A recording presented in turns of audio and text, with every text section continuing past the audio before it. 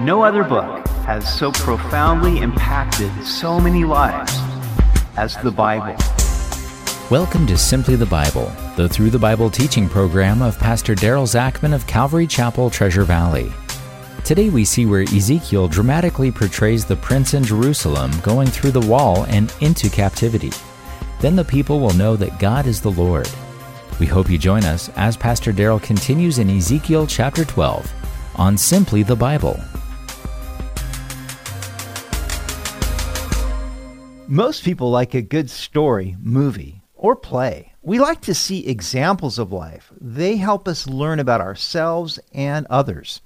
Often, the Lord would have His prophets do action sermons where they would dramatically portray their message. Such was the case with Ezekiel. We continue in Ezekiel chapter 12. Now the word of the Lord came to me, saying, Son of man, you dwell in the midst of a rebellious house, which has eyes to see but does not see, and ears to hear but does not hear, for they are a rebellious house. The people had lost their taste for the word of God. They would not receive a direct message, so God would now speak to them through a dramatic portrayal of events. Ezekiel would act out what would happen to the inhabitants of Jerusalem. This was necessary because false prophets abounded both in Jerusalem and in Babylon, where Ezekiel lived among his fellow captives. A rebellious heart will be blind to its own sins and deaf to the truth. Therefore, Son of man, prepare your belongings for captivity, and go into captivity by day in their sight. You shall go from your place into captivity to another place in their sight. It may be that they will consider, though they are a rebellious house, by day you shall bring out your belongings in their sight, as though going into captivity. And at evening you shall go in their sight, like those who go into captivity. Dig through the wall in their sight, and carry your belongings out through it. In their sight you shall bear them on your shoulders, and carry them out at twilight. You shall cover your face, so that you cannot see the ground, for I have made you a sign to the house of Israel. God instructed Ezekiel to pack his gear for captivity. He would dig through the wall of his home in the daylight, so his actions could be observed by his fellow Jewish captives. He was also to carry whatever belongings he could pack into some kind of a backpack. Then at twilight, Ezekiel would go out of the hole again, carrying his belongings in the sight of the people. And this time he was to cover his face so that he could not see the ground. This was a sign to the house of Israel. Perhaps they would consider it and then understand, even though they were a rebellious house. If we refuse to listen to God one way, then He will seek to reach us another way. If we don't pay attention to His word, then He may reach us through circumstances or through another person. I have heard the Lord speak to me through a movie, a story, or even my own grandchildren. So I did as I was commanded. I brought out my belongings by day as though going into captivity, and at evening I dug through the wall with my hand. I brought them out at twilight, and I bore them on my shoulder in their sight. Ezekiel's success as a prophet consisted in his simple obedience to the word of God. If only we would all be so quick to obey. And in the morning the word of the Lord came to me, saying, Son of man, has not the house of Israel, the rebellious house, said to you, What are you doing? Say to them, Thus says the Lord God, this burden concerns the prince in Jerusalem and all the house of Israel who are among them. Say, I am a sign to you. As I have done, so shall it be done to them. They shall be carried away into captivity. And the prince who is among them shall bear his belongings on his shoulder at twilight and go out. They shall dig through the wall to carry them out through it. He shall cover his face, so that he cannot see the ground with his eyes. I will also spread my net over him, and he shall be caught in my snare. I will bring him to Babylon, to the land of the Chaldeans. Yet he shall not see it, though he shall die there. I will scatter to every wind all who are around him to help him, and all his troops, and I will draw out the sword after them." Curious onlookers did take notice of what Ezekiel was doing and say to the prophet, "What are you doing?" Ezekiel was to tell them that the signs concerned the prince of Jerusalem and the house of Israel. Digging through the wall and bearing the burden in the daytime corresponded to the people of Jerusalem who would be taken into captivity. They would be joining the exiles who were already in Babylon. Going through the hole in the evening would correspond to King Zedekiah, the prince of Jerusalem, who would seek to escape under the cover of darkness when Nebuchadnezzar's men breached the wall. He would be covered with a shroud, either symbolizing a disguise or that he would be blind when he ultimately was taken captive to Babylon. King Zedekiah would think that he had been captured by Nebuchadnezzar, but the truth was that the Lord had spread his net over him and caught Zedekiah in his snare. People tend to blame others for what God has done because of their own disobedience.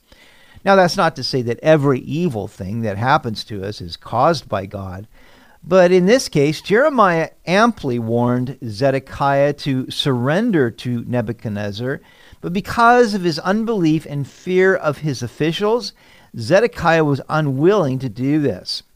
If he had humbled himself and surrendered to the Babylonians, the city, the temple, and the lives of the people would have been spared. Now, how could Zedekiah be taken captive to Babylon and yet not see it? Nebuchadnezzar would let him watch while he killed Zedekiah's sons, and then Nebuchadnezzar would pluck out Zedekiah's eyes. So he would ultimately die blind in Babylon. This was all literally fulfilled. "They shall know that I am the Lord when I scatter them among the nations and disperse them throughout the countries. But I will spare a few of their men from the sword, from famine, and from pestilence, that they may declare all their abominations among the Gentiles wherever they go. Then they shall know that I am the Lord." God would spare some of them so that they could be witnesses to the nations of God's holiness and their own rebellion. The Lord cares about his reputation in the world, and sometimes our best witness is through our own brokenness. Some of the people of Judah would be permitted to remain in the land, but they would be scattered to the wind when they would retreat to Egypt against the word of Jeremiah. Consequently, they would be pursued by the sword. Moreover, the word of the Lord came to me, saying, "Son of man, eat your bread with quaking, and drink your water with trembling and anxiety, and say to the people of the land, Thus says the Lord God to the inhabitants of Jerusalem and to the land of Israel, They shall eat their bread with anxiety, and drink their water with dread, so that her land may be emptied of all who are in it, because of the violence of all those who dwell in it. Then the cities that are inhabited shall be laid waste, and the land shall become desolate, and you shall know that I am the Lord." So here was another action sermon that Ezekiel was going to do. He was going to eat his bread with quaking and drink his water with trembling. And this would be a sign of what was going to happen to those who were living in Jerusalem under the siege. They would dread eating their food, what little they had of it, not knowing at what point the Babylonians would breach the wall. All of this violence would come upon them because of their own violence. Now, we know that there were people killing other people in the streets of Jerusalem. We also know that they were sacrificing their own children as they worshiped their pagan idols. And so violence was coming upon their own heads. Their cities would be wasted, their land would be desolate, and all of this would happen so that they would know that the Lord was their covenant God. that they had violated their covenant with him and that he was bringing this disaster upon them because of it.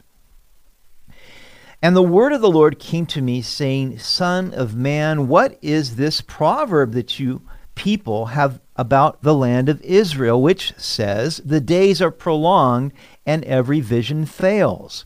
Tell them, therefore, thus says the Lord God, I will lay this proverb to rest, and they shall no more use it as a proverb in Israel. But say to them, the days are at hand, and the fulfillment of every vision. For no more shall there be any false vision or flattering divination within the house of Israel.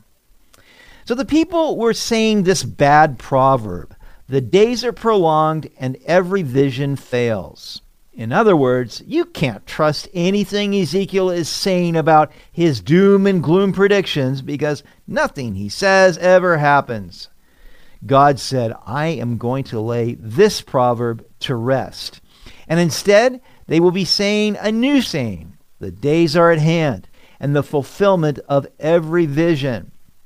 God fulfills all his words in their day, in the right time. And now this was the time of fulfillment. This was the day of judgment against every false vision that the false prophets were saying and every flattering divination where they were telling the people what they wanted to hear rather than the truth.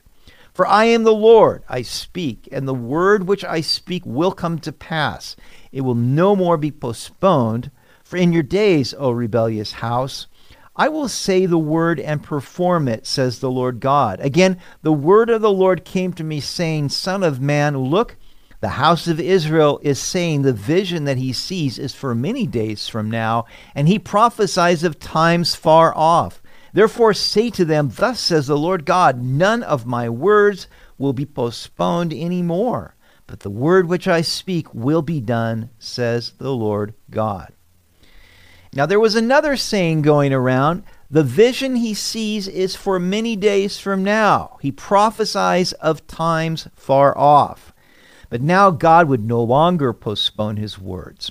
It is always dangerous to misinterpret God's patience and think that he will not fulfill his promises. He will fulfill every word that he has spoken.